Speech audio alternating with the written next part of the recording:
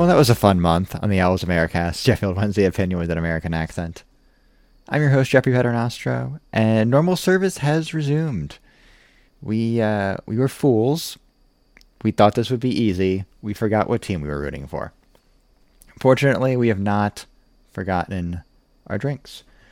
And tonight I am drinking a Gumball Head from Three Floyds Beer. It is a pale wheat ale. I just got Three Floyds in the area. I haven't been in the area, like in Connecticut, or widely available, particularly, and I just spilled some all over my mouse pad as I was trying to read the label. So we're off to a good start. We didn't even make it into the podcast as long as Wednesday did before a bit of a spill. So it is it's a pale wheat ale. It's quite nice. It's got a little funk to it, which I enjoy. And it says on the side of the can just, it's not normal. That applies to this podcast. It does not apply to Wednesday's most recent performance. It was very normal. We have our normal co-host as well. First in New Jersey, it's Patty A. Jones. Patty, what are you drinking? Hey, Jeff. I'm good, thank you. I'm drinking a old-fashioned with Basil Hayden's. I switched to my bourbon this week. And I've heard a lot of Basil. It's Basil Hayden's, Fatty. Well, I'm English, so it's like Basil Hayden's. And I know what I tried it neat, and it was a little bit of a bitter aftertaste to it, which wasn't too pleasant, wasn't too nice about. Then I put it's a little under proof. It is a good cocktail mixer, though. Yes, I put a little bit of simple syrup in there and some bitters, and it's a nice old fashioned, but neat is a little bit too harsh for me. Also on the line. Always neat, never too harsh. It's Justin DeSorger. Justin, what are you drinking? Jeff, I love the attempt, but I think that's like the opposite description of me.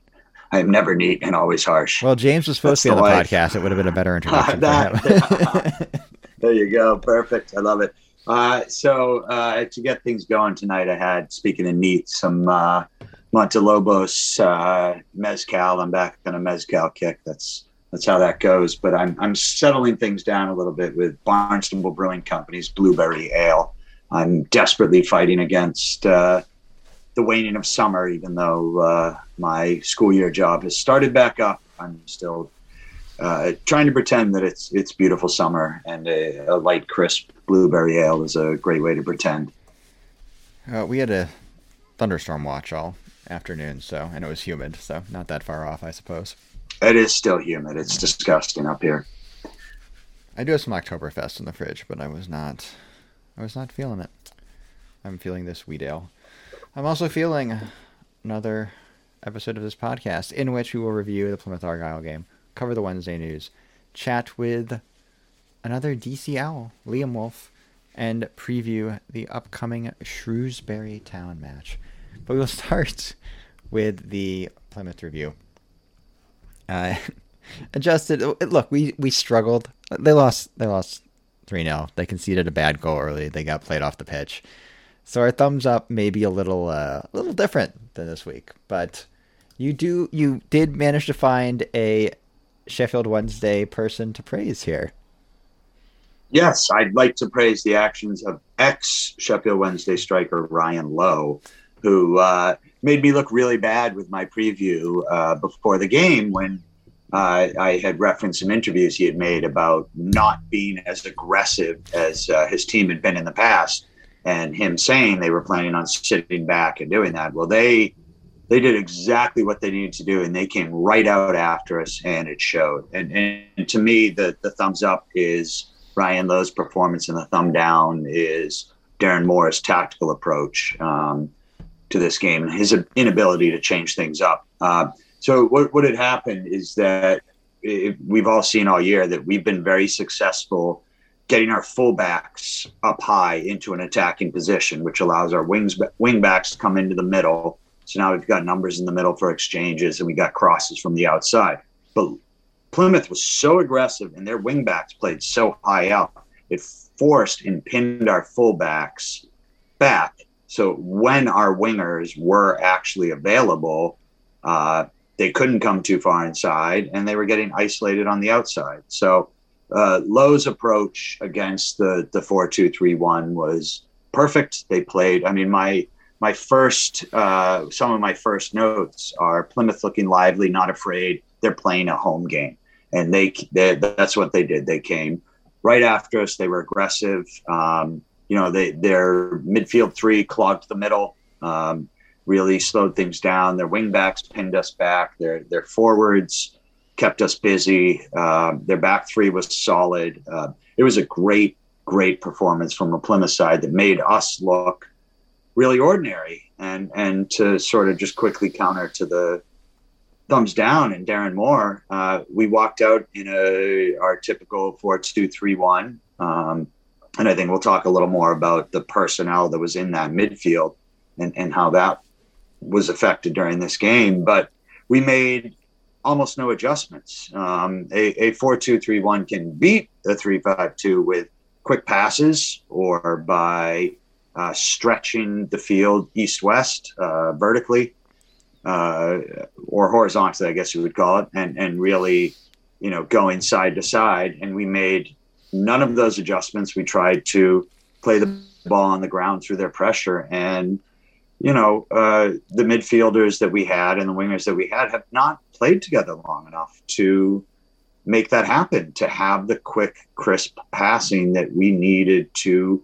beat their press. And therefore we were overrun. That first goal changed everything, but, we really didn't have a chance. And, that was a little disappointing to see. Yeah, for me, there's two ways. I mean, there's probably more than two ways, but I think if there's two ways to beat a press. You can beat a press with quick passing, good off the ball movement, and just like finding space like to release the valve. The other way you can do it is like if you beat the guy that's pressing you and run direct, all of a sudden the cracks start to form. And they didn't really have anyone in the midfield that was just going to take the ball and run. And I think not having a Adeniran in there, that someone would play a little more direct, like Wing, Bannon, they bring, I think, useful skills to the midfield three. But Byers too. But I don't know, he's more of a box to box guy. But they never really were able to be that release valve for either through their passing or through just like Bannon would do his little step overs and his little Cruyff turns, but he never actually went anywhere with the ball. So it didn't actually create a situation where the defense suddenly had to react and pull back a little bit. So you ended up in a situation where they could just keep the pressure on. And that's, you're right. The other way is just to lump it long, right? To make that change, to get it, just bypass their midfield. And we didn't. We tried to play through their midfield, and that we weren't able to play through their midfield. Yeah, and the fullbacks were pushing up, which left the center back pair a little exposed. Like Hutch looked very exposed at various times during this game, and it never came off. And look, the early goal was a problem, but it's something you can come back from. And that they never really looked or really played with any urgency. We weren't coming back on that day. Sorry, Patty. No, we're trying with too cute. Like I said, we've got a very good passing footballing side, but when someone's pressing us as well as Plymouth did that entire game, like I said, they tired probably in the last 20 minutes or so. But when you're pressing us as well as they did, and we've given other teams in the league now blueprints on how to beat us. That's what this is the problem we have now, is that people know how to overwhelm that midfield, especially when there's no Adeniran or Luongo, and stop us play football. We can play football really well, and we showed that in the second half. We've got some nice interplay between midfield and the forward line.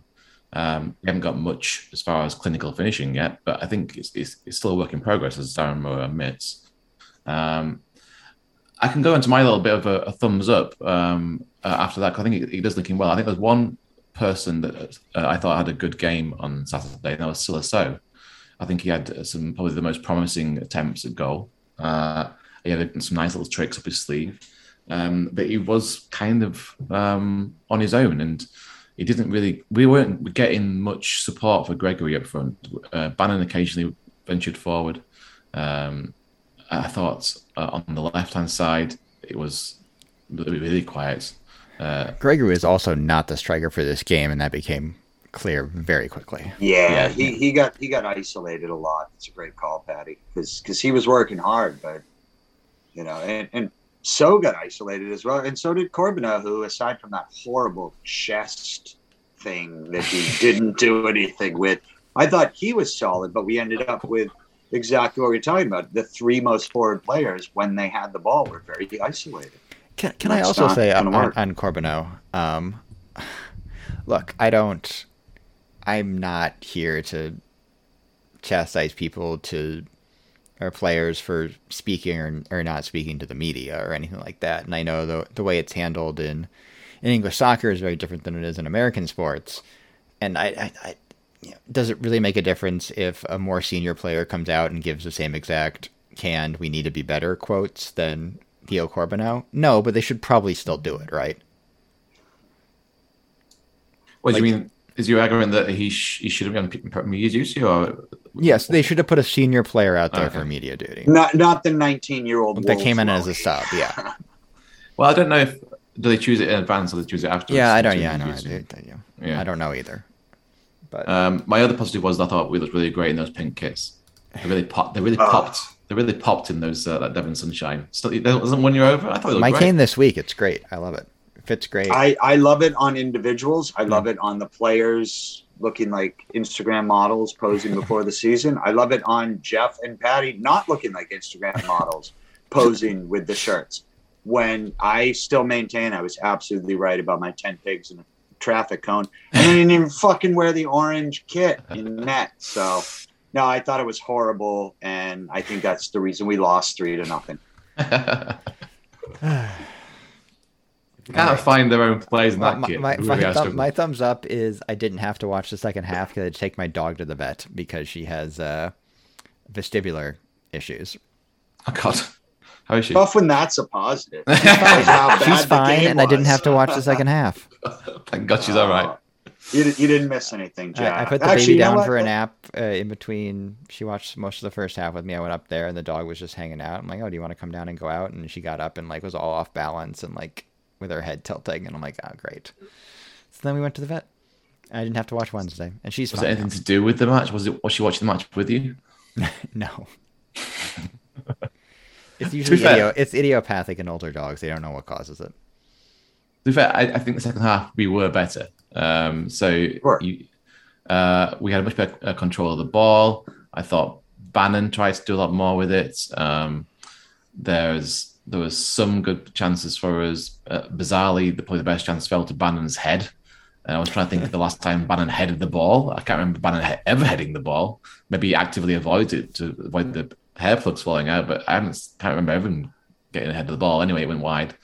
And then the other chance I can remember just doing was a scramble from a corner, which I think it was a wing. I think that forced a save from somebody through a crowd. And it hit their fucking keeper in the head. Yeah, you just kind of drilled them in the head. Kind of reacted to it. No, and then we had, but it was too little, too late. It was just too little, too late. And again, those substitutions were fine, but the problem was you were putting players into roughly the same system. I thought when that first sub came in at the half, and he switched Johnson back a little bit, I thought we were going to see matching them up with a 3-5-2 ourselves, which surprised me because Moore hasn't really done that. But that is one way to counter in opposition formation and tactics is to match them, and that just really didn't work for us. We just didn't have.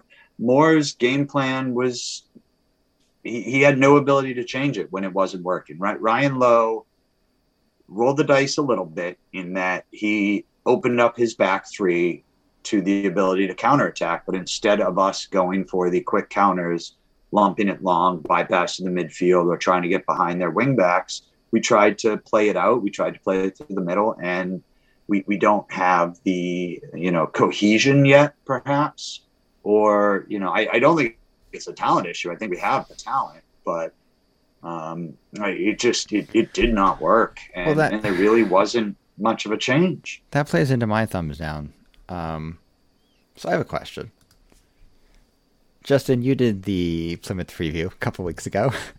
Were you surprised with the way... I mean, I know that Lowe said he was going to changed things up some this season. But was there anything that surprised you in the way they played? No, so. What did we do for the last 2 weeks? So 100%, right? I think that we probably assumed that they were going to play a passive game, and we would be able to control I know, the ball like a lot of teams have like sat back, but not every team in the league is going to do that. This is a team that plays an attacking, high pressing style. There are teams in this league, like Oxford is going to play a high tempo style. Like they have to be able to respond. Like they just went out there and they set up with their, their 4-2-3-1 or their 4-3-3, whatever you want to call it. With Lee Gregory leading, whatever. Lee Gregory is be a good striker at this level, but yeah, it's just. There was no Patterson who dropped back and drag players with him is a little more physical against the press as well. There was no backup plan. No, we had the idea that we were going to be able to control the ball and do our 4-2-3-1 because Plymouth has this year played more conservatively. Their shots are way down this year. They're all their numbers are down. They're playing more conservatively. But you have to be prepared for them to unleash that. But we weren't. I'm sure Ryan Lowe watched tape of them struggling with Rotherham's press. Yeah. And decided to just play the same way at home against them. Let's have a backup plan. And we didn't. We really didn't. Maybe the backup plan was Adeniran, or maybe it was the plan A, but you got a knock in the lead up to it, right? So. I mean, I think with Adeniran on the pitch, it would have been slightly better. I don't think we've been overrun much of the midfield. Him and Luongo would have been the best. Yeah, this game cried out for Luongo. We had those two being, the back two, right? It just showed to me that we thought we had a wealth of talent. Yeah, I'm sure he's we do. He's looking at it as they're getting close to halftime. We can just make it to halftime down 1-0 and make adjustments after. And it just, they had a lapse at the back and. It just was like watching a 2019 to 2021 Wednesday championship game, except they're in League One now, so this shouldn't still be happening. For me, I just feel like it shows that we have quite a lot of similarities in our midfield, centre midfield, and without Luongo and Adeniran, both Byers, Wing, and Bannon. I mean, that is a midfield three that will probably dominate most games in this league. But not if they play like that. Not if Plymouth play like that. If the opposition play like the high press, they're not strong enough to win the ball back, put the foot on it, and slow things down and calm everyone down and link that play. Right. I mean, the difference is Bannon does a bunch of step overs and whatever. It doesn't really go anywhere, and that's fine. And Adeniran will just go at the guy and win a foul. Bannon's not going to win a foul in that spot and relieve the pressure. Or Luongo, yeah. Right. I mean, maybe that is the situation where they should have had a double pivot, instead of, and they've been successful having Byers as the lone sort of defensive midfielder and moving the ball up. But we weren't able to move the ball through the middle because of things they did, and that just freaked us out. I mean, you see Moore talking with his coaches on the sideline all game. Yeah. They're up there, they're watching, they're always commenting, they're seeing things. And Jeff, you're probably right. They probably just said, Jesus, let's make it till halftime before we make these wholesale changes. Where, again, we sort of looked like three at the back at times in the second half. And we did fill the middle more to try to control the midfield. But you've got to be able to make changes before that. A tightrope way before. It could have been 4-0 by half. It could have been 3-0. Yeah, 4-0. Exactly. And Jeff, you're exactly right. What the fuck were you doing for 2 weeks if you didn't have a backup plan? That's, I'm still on board. I think that was a bad game. I think it might have even been just a bad matchup. You can go back and look at Morecambe where they just absolutely dominated the game and that happens. But this is a little bit, this is a team that's going to be competing for the same playoff and automatic promotion spots you are. And yes, it was on the road on one of those long trip on one of those narrow League One pitches and everything else. But they got great crowd, the right? They great atmosphere. They by far look like the second best team on the pitch. Yes, and that's the question: is this something that, as you pointed out, Jeff, is this something where there's now a blueprint for how to stop us? Or I mean, a lot of teams in this league probably aren't going to be able to execute this as well as Plymouth are, but several are, many are, right? Enough are possibly. And that's my worry is, are we going to be able to, and this is the one thing that Darren Moore hasn't been forced to do yet. Granted, he spent 6 weeks last year just holding on. And the beginning of this year, putting together 14, 15 new players and trying to implement a system. But as this incredibly long season moves along, they've got to show the ability to be tactically flexible and recognizing, having that tactical nous and flexibility during a game. You can't just fucking wait for halftime. You've got to be able to make adjustments 10 minutes in, 20 minutes in, when you see the way things are going. When the other team subs, you've got to say, what does this mean now? I see I need to make a sub or an adjustment, and, shout it out to the team. I'm still very hopeful. I'm still very optimistic. I think talent-wise, we're one of the better teams in the league. We've got depth at every position. We've got, some really quality players. I think that this was a bad day and some things to learn from, but I think for all of us that we're on, basically, I think HMS Piss the League has sunk, and it's time to buckle in and get ready for a League One grind. It's 2 losses in a row in the league, and you can't really sugarcoat that anyway, no matter the situation. And the situation not this in last this one league. was not good. Yeah. No. Not in this league. All right, we'll move to the Wednesday news. We do no more transfers. The transfer window is over. But Wednesday have extended Ryan Galvin. They've actually signed a promising youth player before his contract has run out. So making progress on that front, at least. He's also extended his loan through January, I believe. Charles Hagan joins something called Hampton and Richmond. Patty, some help here? Yeah, well, they've got an Apple TV series about it, right? The Greyhounds. Ted Lasso. It's going to work Ted Lasso. Go Greyhounds. Good luck with Charles Hagan on the Apple TV network. Speaking of Wednesday players at lower league sides, Alex Hunt, he scored a last-minute winner on a free kick for Grimsby Town and then got a standing ovation this week. So going well. I can't think of the last... Everyone saw on social media. Well, this is the thing, right? Yeah. Go ahead. So you have the last loanee play well. We could have done a whole news update this week about our loanees. Mm-hmm. And the Star have done playing well. Cameron Dawson won Player of the Month. Yeah, we could have done a whole thing about what they're doing now. Because we actually got people playing for other clubs, which is never heard of in the last 6 or 7 years. I was just trying to think of the last Wednesday loanee to Wednesday that would have gotten a standing ovation, because it's like literally Michael Antonio. Alex, this is going to be the world. Aiden McGeady. Ross Barkley. Mm-hmm. Yeah, we've had some good loanees for ourselves. Not so many that's gone out. This is going to be the making for Alex Hunt. He'll have a great season at Grimsby. Come back they've already called him the Iniesta of the National League, whatever they call him. And that goal he scored to win the game 4-3 was brilliant. Apparently, he had a man of the match performance on Tuesday where he just pulled the strings for the entire game, got an assist, and then got standing ovation. So he's doing great, and that's what we need from our loanees. Yeah, but that's what he needed. He needed to get out of, especially the championship, which is filled with a bunch of old, large, violent British men who just want to hurt you. And that's not, Alex Hunt is not quite ready. Are you saying the National League's not full of old, violent English? Wait a minute.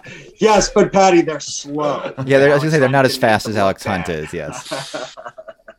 So, no, this is wonderful. I mean, I don't know what this means for the whole Dawson Wildsmith debate. It's interesting. Did Wednesday send out Dawson because they think he has the better future, so get him reps, or did they keep Wildsmith because they think that it's it? But it's great to see, and I think Hagan will be successful at that level. Would they send out Waldock too? He's got a loan to a conference side. Like, that's a kid who's shown some spark. Let's get him regular playing time. These guys are all 19, 20, 21 years old. Throw them in the fire. Let them, play every week, and let's see if they're going to be League One caliber players or championship players going forward. And I think that will depend on, how we treat them coming back. Liam Waldock signed for Gainsborough Trinity, which sounds like a US soccer team in the 1990s. Sounds like a college. Well, the Or other thing, some and, like, New England prep school in the woods. yeah, it of does. I mean, Connecticut. there's only Trinity College in Hartford, but yeah, it's, some of these players, may not be up to the standard for Wednesday in League One or the championship, but they'll get first team experience. And look, you can sell them for a little bit of a fee moving on. Like, you're not going to get a ton of money for a player going down to League Two, maybe, but we've been letting these players go on freeze and whatnot. Every little bit helps balancing the books. Yeah, or yeah, just not signing them, right? Letting them go. I mean, I don't know what Exeter would give us for Cameron Dawson. I'm not suggesting we sell him, but I'm pretty sure they'd sell one of their 4 stands to keep him right now. So. We're doing Derby County news, Patty. Is that thing we're doing? I just thought it was interesting news. It's a very slow news week actually Wednesday, so I thought we were going to Derby's plight. Is that official, by the way? I went and looked at standings online, and they hadn't reflected that. Not official yet. It's just respected journalists have said that they have heard that the EFL and Derby have agreed to a deduction of 9 points this season and a 3-point suspended. I assume it would have been enforced the season afterwards. So yeah, it's less than we got initially, but we got reduced to 6 points afterwards. Maybe they'll appeal it and they'll get reduced again, but we'll see what happens. It was different charges to us though. And they've been better this year than certainly I thought, or a lot of people. They're sitting on 7 points, so that -2 will bury them. But like us last year, there's an opportunity to come back from it. We'll see if they have the, and I mean this in the most non-sexist way, the balls to come back from that. The fortitude. Do they even have 11 first-team players yet? They've been doing very well with it. I saw that. Yeah, they've actually been pretty decent recently. So yeah, they're in lower mid-table. Yeah, you just have to get 7 points this time of year. As we're well aware, as Wednesday fans, their neighbors. You just have to get some results in the championship to stay up. Not to sidetrack too much, but Chris Hughton's going to get fired. That's crazy. I thought he was a great hire for them. That's life as a championship manager, yeah, more or less. Or living in a dumpster that may get lit on fire. Yeah. Well, that's nothing good. I was worried that you had teed Patty up for that, and you certainly had. We will stick with Patty because we have some engagement panel news. Engagement panel news. Remember that? So this engagement panel, if everyone forgot, which most of the people in the Isles of America's WhatsApp group did, was set up as by the club as a kind of invite to fan groups and to individuals to engage with the club on important matters. So bring fan-pressed issues to the fore and discuss them and find solutions for them. And the news this week, it's not been very positive, unfortunately, is that the SWFC Trust, Supporters Trust, will no longer be part of the engagement panel. And a few people have been asking why, what's going on. The Trust have put a statement out on the website, very detailed. By all means, go and look at that. I just wanted to kind of give my opinion on why I think they're no longer going to be part of the engagement panel going forward and what went wrong from the initial period. Very quickly, the Trust, I think, again, this is my own opinion, not the panel's opinion. Very careful here. The Trust, I believe, have a very good agenda and are fighting for accountability from the club. Okay, and I use the word fighting quite purposefully because the way they go about things is very aggressive. In some respects, I find it quite negative. What I think the engagement panel was set up to do was to build a relationship with the club, between the fans and the club, to progress issues that the fans have. We can't build a relationship with the club if there's a member of that panel actively being aggressive towards the club, and it reflects badly on the entire panel. I thought relationships broke down, and it's become irreparable. Essentially, they were putting out messages to their members, saying things that were going poorly in the panel, that they didn't believe it was democratic, without consulting us.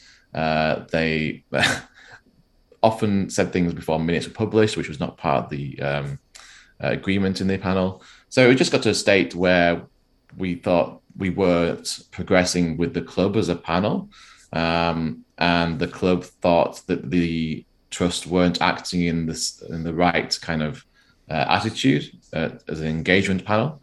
So they decided to split them off. So the panel will be one entity that will work with the club and hopefully build a good relationship. And the trust will continue to work with their members' best interests at heart. That's as simple as it goes. It's just, I think the trust is needed, right? So I think, even though I don't agree with the way they go about things sometimes, someone like the trust is needed to hold a club accountable. It's why it's worked in other clubs too. They go about things very aggressively and in a legal manner.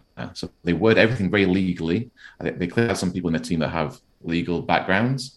That's not how we wanted to work with the club as an engagement. We wanted to be fans and we wanted to engage with them on fan things. And we wanted to represent the fan groups that we do. So Owls America is representing Owls America's fan base. There's a under 22-year-old, there's a 70-year-old, all representing this different cross-generation and cross-functional kind of graphics of a Sheffield Wednesday fan. The trust have their agenda, and they'll go about their agenda the way they have been doing, but just not part of the engaged panel. It's as simple as that. It was a kind of conflict of attitudes and interests that just didn't work. So that's it.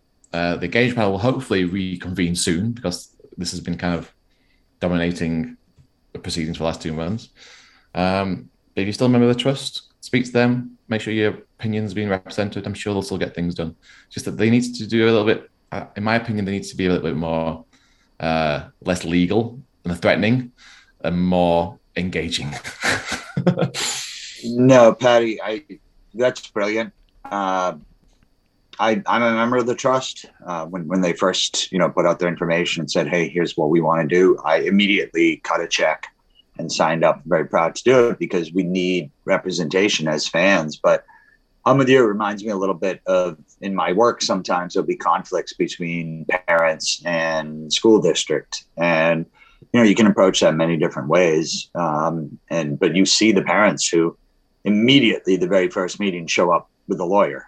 And you kind of go, "Oh, this is what we're doing," and it's a very, it can be a very aggressive thing. Like, yes, you want to be legal and you want to cover your bounds, but engagement is a key word for interaction between two people in a positive manner. And when you're bringing somebody who's going to start harping on the legalese, that's not engagement.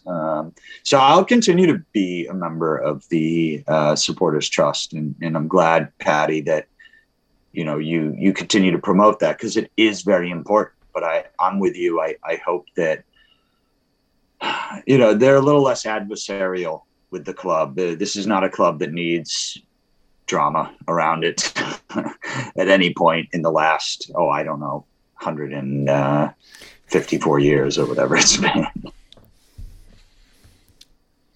Well, we will go for some fan engagement of our own. Now, we know they're the under 22s. I didn't know that was a thing, but we will talk with one of the Utes who, for some reason, has decided to support Sheffield Wednesday after this.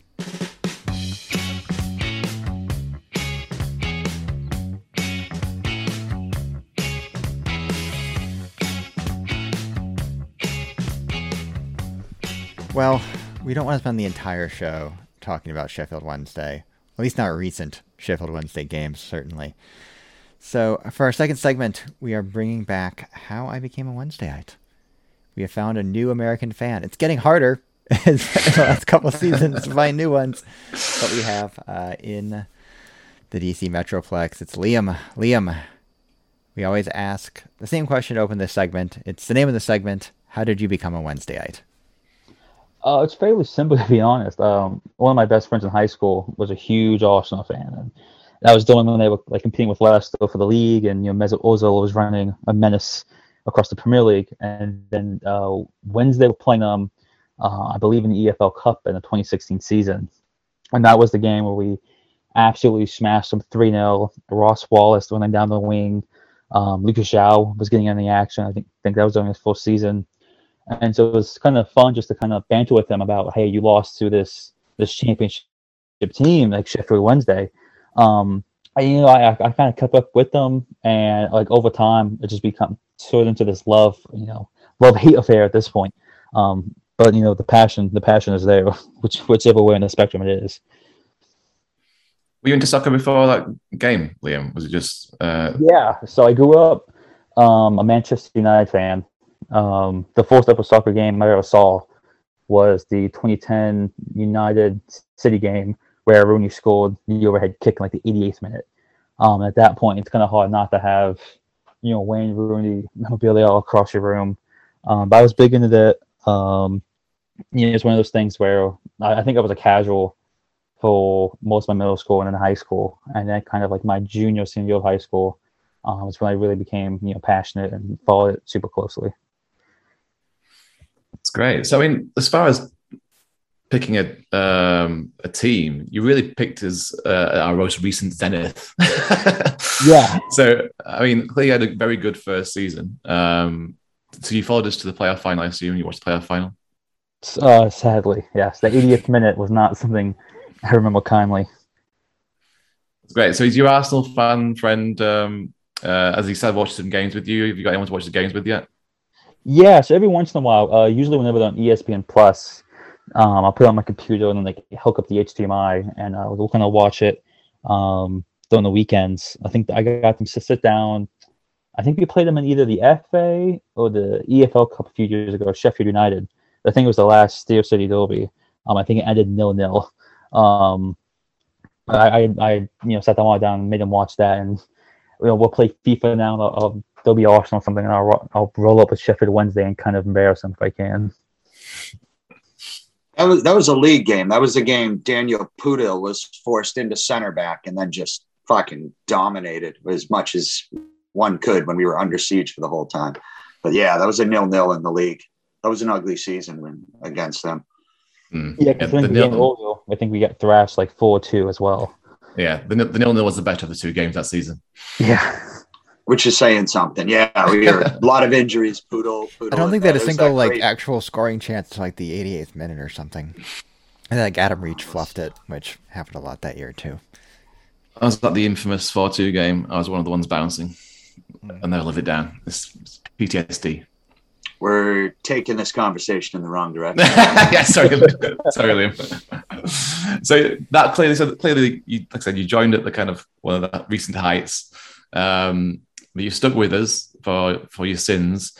So out of the last like 6-7 years you still play, who'd say is your favourite player we've had on the books at those times?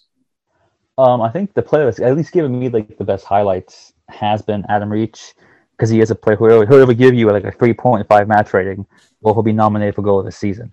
So like that goal against Aston Villa, like it's overshadowed because there was a better goal about 15 minutes later by a Villa player.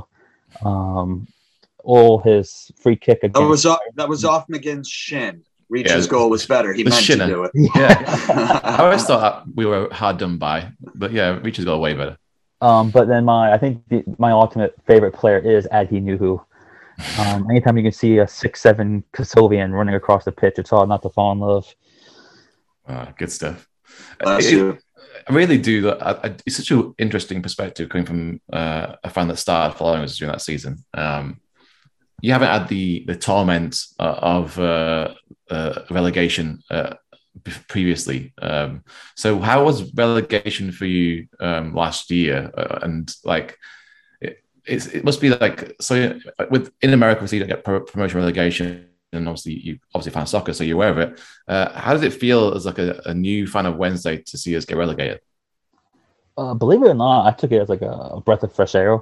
I think staying up another season would have been detrimental to the club, because that means we would have kept guys around like Adam Reach, like Kadeem Harris, kind of kept those overpaid guys, because we have to feel like we have to, stay up. I think, this transfer window bringing in, 16 new players. Darren Moore, though it's the honeymoon period starting to fade. I think it's really good. I think, as a club, we stand better now than we did 8 months ago. I think the chairman, Chansiri, has really this has been a wake-up call to him. That you just can't keep throwing money on strikers and things are going to work out. I've seen the ticket prices have been better structured. I think the players we bring in are better long-term. We're actually loaning out players now and giving those youth players minutes instead of just letting them ride in the U21s. I think it's been a really sad but a needed breath of fresh air. It's a good positive way to look at it. Well, we had a lot of talk about that. I think the universal decision was if we go down and are able to hit a reset button, make some changes in the way we operate, then it's a very positive thing. And yet there still existed, or maybe still exists, that they have not made all the changes they need to make, and frighteningly, we could get lower. Although I'm with you, I kind of think we've got a nice reset piece moving forward.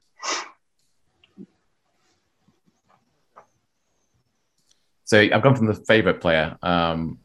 Who's your most frustrating Wednesday player over the time you've watched them? Oh, that's such a long list. Patty, since you said you were going to try to steer this back to a positive direction, you'd ask the two most I know. sad questions. I'm so intrigued by a new fan's opinion on what frustration is a Wednesday fan. I mean, I feel like we're so embittered. But yeah, have you got an answer for that? You don't have to answer if you don't want to. Yeah, no, I think it has to be Jordan Rhodes, right? And I know he's a favorite of the podcast, and but it was. He was a favorite. The enthusiasm waned somewhat towards the last couple of years.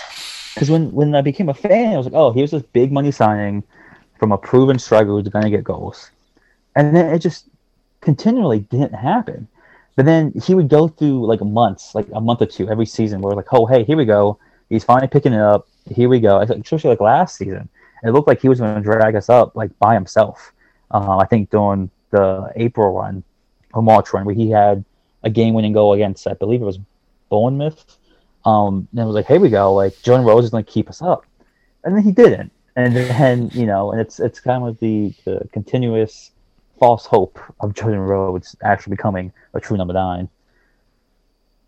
Yeah, I think we all share that that disappointment and frustration. So you're still at college, Liam, in Northern Virginia, right? Yeah, so I'm going to Northern Virginia Community College. Before that, I was going to a small private school named Bridgewater College right next to JMU in Harrisonburg. You're involved with the soccer league there, right? What do you do for those guys? Yeah, so currently I am the social media manager for Nova FC. They are currently in the 4th tier of UF Soccer and USL League 2. They also have a women's team competing in the 2nd tier of women's soccer. And then we have a first game this Saturday of the new season in the US Open Cup. That's exciting. And then I'm also the chairman of our team. Is also one of the chairmen for the EPSL, Eastern Premier League Soccer League, and they're trying to start a promotion relegation lower league for amateur soccer, which has been really cool. So I am the social media marketing for our conference only, which is the Mid-Atlantic. Awesome, man. Sounds good. Sounds good. So living in DC, have you brought up in DC too? No, so it's been a weird 22 years. So I was born in the DC area, and then was 9 months old, moved to San Francisco, was there for about 2-3 years, then moved to the Pittsburgh area, was there for 7 to 8 years, then moved to the Orlando, Central Florida area for another 2 years, then moved to the Richmond area, was there for another 2 years, and then started my high school. I was 15. I moved back up to the Nova area, and I've been here since. Good, man. So I was going to try and from DC if you have any connections to John Harkes. I do. So, you do. Everyone does, right? DC. Oh yeah, no. He just hangs around on the pubs. He's a friendly face. Yeah. So one of my friends in high school actually lives. He's his neighbor, and so his daughter. She actually played for Nova FC, the club I social media for. She signed with a pro team in Denmark. The name stuck in my mind. But yeah, so I've been like, I think I've driven by him once or twice. But ever since he has his managerial role in North Carolina, it's been a few sightseeing. All right.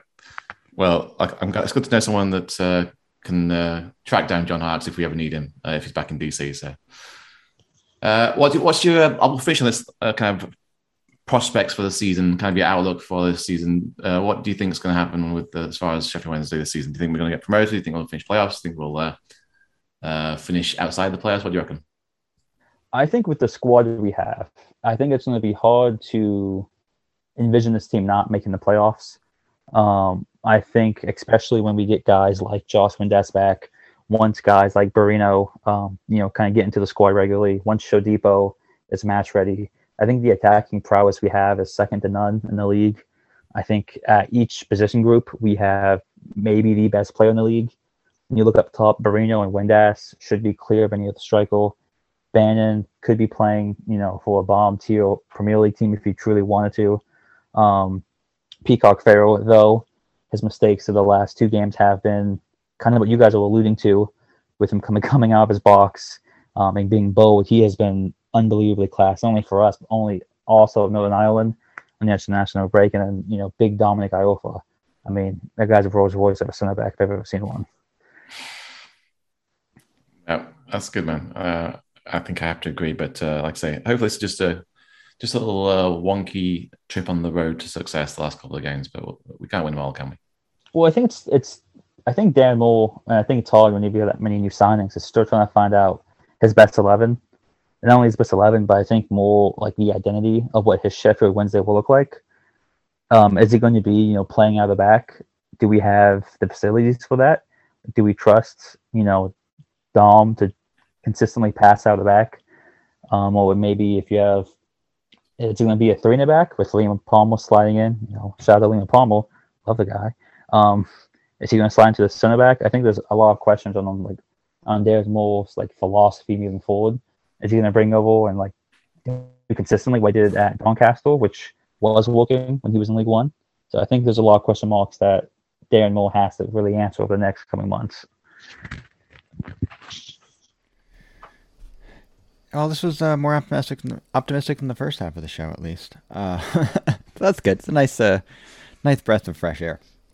Liam, I know you are trying to get together in the general DC area to watch some of these games in League One. So we did want to put out a call to the DMV area Owls to, get in contact with, with us through the site or with Liam and try to get some meetups. So the more meetups we can get together, the better. We are there, they're playing games again. So we try to grow the group, and if we can get the youths, that's always a plus. That don't know, that aren't maybe as cynical as the 3 grizzled old alcoholics that usually host this show.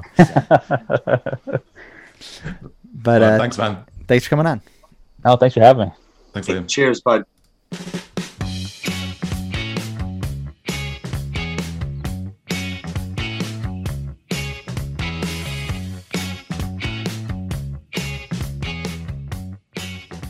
Now it is time to preview the Shrewsbury Town game, and I say the same 4 words I say every week. Take it away, Justin. Love it. Jeff, Shrewsbury Town, two quick things before we get into them. Mm-hmm. One, what do you think their nickname is? So I was going to bring this up because I actually have it open. I haven't read it, but it's in one of my tabs. Oh, I know this. I was disappointed because we've had the Cod Army and we've had the Shrimps. But now it's just the Shrews. It's the Shrews. Come on. The Shrewsbury Shrews. Get the fuck out of here. Second thing, Patty, I was kind of hoping James would be on so we could get into this as well. But please tell me, it's my understanding there is a big debate in England on how to say this word. Is it Shrewsbury or Shrewsbury? I won't say it's a big debate still, but yes, I have heard both pronunciations of Shrewsbury and Shrewsbury. I've always said Shrewsbury. Thank you. So you're correct, Patty. Thank you. Well, the Shrews were formed. Wouldn't it be the Shrews then? But it's not the it's not the Shrews. It's the Shrews.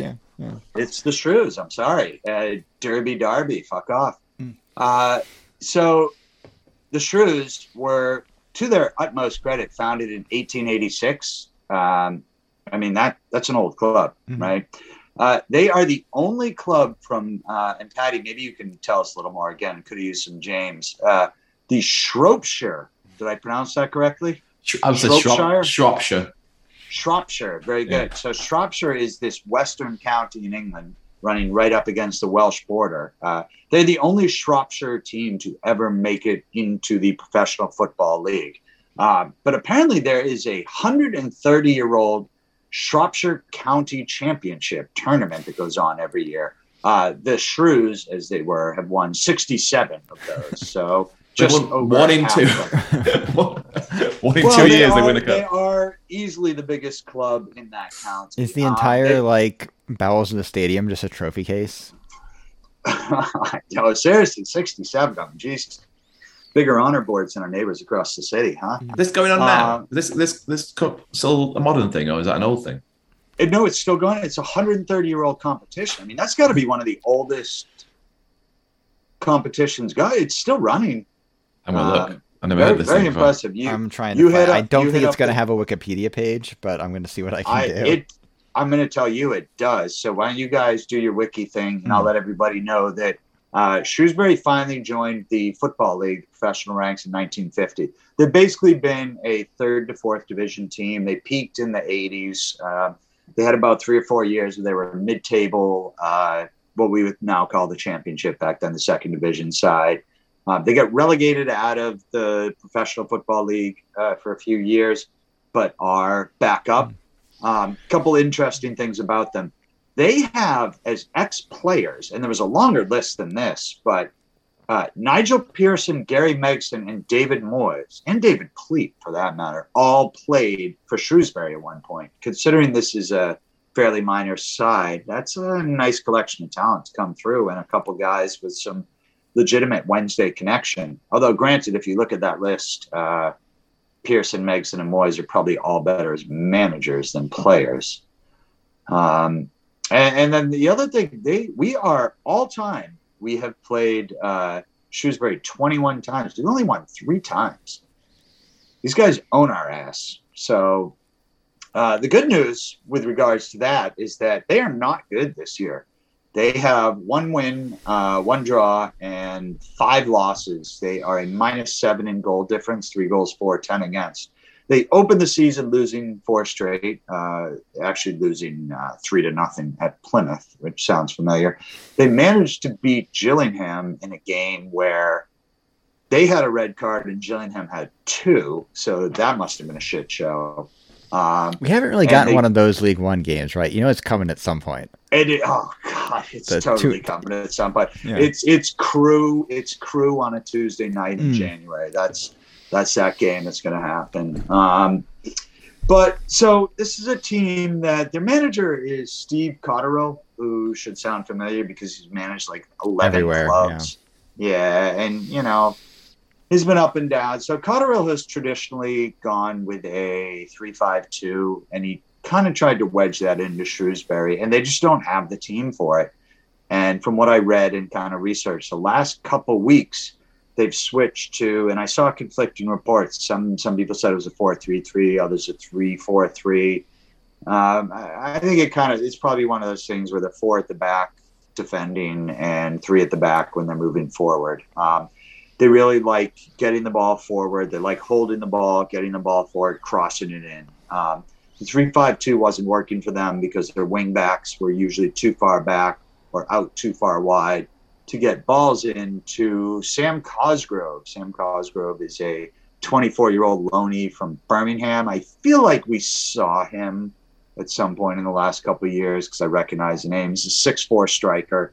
He's got 2 of their 3 goals this year. He's just a big, lumpy Englishman who, is going to make it happen at this level.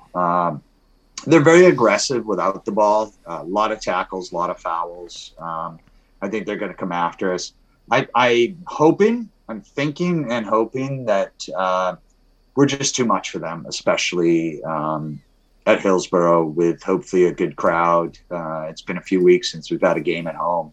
hopefully a good crowd to cheer us on. This doesn't necessarily seem, even though they're a 3-5-2 who's kind of aggressive, they just don't seem to have the talent to be able to do what, say, Plymouth did to us. So I think we should be able to move the ball around. We should be able to get our fullbacks up the field with some pressure and, hopefully put a few goals past this team that's been shipping them all year. All right. That's enough of that because I have some Shropshire Senior Cup, which is the name of the tournament, information for you all. Oh, beautiful, beautiful. So tournament. Shrewsbury Town has dominated this competition, but they are in a bit of a drought. They've only won it 3 times this decade, and they have not won it since 2018, 2019. The last 2 teams to win it are Whitchurch Alport in 2019, 2020, and Shifnal Town last year. Shifnal? Shifnal, yes. They compete in the Midland Premier League division after getting promoted from the West Midlands Regional League. Because I've gone through this now, and it's led me down to a real big frigging hole in the FA system. Yeah. I didn't realize that there was regional FAs, which seems very naive and ignorant, I assume. Mm-hmm. But so this is managed by the Shropshire FA, right? Yeah. Is it only for non-league teams? Is that why Shrewsbury were? No. They're the only team that's actually made it to the EFL. When do they? When do they say that? You say that, Justin, but I would argue they are not the most notable team in this tournament because it also includes the New Saints FC from the Welsh Premier League, who have been regular competitors in Europe, both in the Europa League and the Championship League over the last 2 decades. Jeff, you go ahead and talk about the Welsh League, but it's just not. You went down a different hole than I did. I ended up with the West Riding. They played 33 games in the UEFA Champions League. They have lost 20 of them. I don't think they've ever actually made. Let's see if they've actually made the group stage. When do they play the Shropshire Cup? I'm confused. Surely they don't play it during the league season. So that is a great question. That's why I think it's for non-league people only, because they wouldn't play it during the NFL season. No, but Shrewsbury plays in it every year. Right. People, rather than us going through a K-hole on this... So they have never actually made the group stage. They did get to the 3rd round of qualifying in the UEFA Europa Conference League qualifiers, but lost on penalties to Victoria Plitzen. All 3 of us are talking about different things at the same time. It's amazing. I love this fucking podcast. It's the best. It's the best. Just cut it now before we go even deeper. If you know about County Cups, email us. We haven't got fucking clue. Oh, excellent point. One more thing. Love, and I'm talking to 2 Mets fans. Love the Shrewsbury kit and colors. Ooh, very fun to see. Is it blue and orange? Oh, it's blue on orange. On orange. Oh, it's excellent. They made a really nice run in the FA Cup a couple of years ago. They had back-to-back years. I think one might have been the League Cup, but they made decent runs beyond their means with some upsets the last few years. But most of that talent has since moved along. They're also blue and yellow, just not blue and orange. They're also runners up in the Checkatrade, now Papa John's Trophy in 2018. And they lost to Lincoln City. They lost to Lincoln City. Very good. I have literally have the 2018 EFL Trophy Final Wikipedia page up on my phone right now. Yep, and that seems like a good place to probably end the show. But do we have any other business? Yes, we do, Jeffrey. I thought I'd give a text to my friend Jamie, see if the New Orleans group are doing okay after the hurricane hit. A few of them left to take cover in neighboring states. The good news is that power's back on in most areas of New Orleans now. Only minimal damage to some homes, nothing major. And they are back at Finn McCool's Saturday morning to watch the Shrewsbury Town Wednesday game. I mean, if that's not the spirit of New Orleans, I don't know what is. Back in the pub. Drinking at 10 a.m., 9 a.m. Jamie, there. You're a fucking legend, Jamie. You're a fucking legend. So much love. I mean, I was keeping in touch with Tim as well in the New Orleans group too, and Ness, who is his partner. Great guys. Have a wonderful Saturday. You deserve it. Also, They'll be watching you know, Wednesday, so how wonderful can it be? yeah, at least they'll be in New Orleans, and it won't be. That's true. a It's hard not hurricane. to have a good time there. Also, movie set this weekend is New York, obviously, and get in touch with us if you're in DC, as we mentioned earlier on. Liam and a few others in DC are around. So that's it, I think. All right, then this has been episode 148 of the Owls Americast. You can find us on the internet at owlsamericas.com, email the show at owlsamericas@gmail.com, find and follow us on Twitter and Instagram at owlsamericas. Our podcast intro and bumpers are by fellow Wednesdayites Reverend and the Makers. The podcast is on iTunes, Spotify, SoundCloud, Google Podcasts, Podbean, and probably anywhere else you choose to download podcasts. There's no wrong way to listen to the show. Just do what feels right. Wherever you choose to consume the Owls Americast, we ask that you rate and review the show. It helps more Wednesdayites find our ramblings. Justin is on Twitter at New England Owl. Justin, the listeners did not hear the context for this, but I'm going to ask it anyway. How did the hockey sticks work out?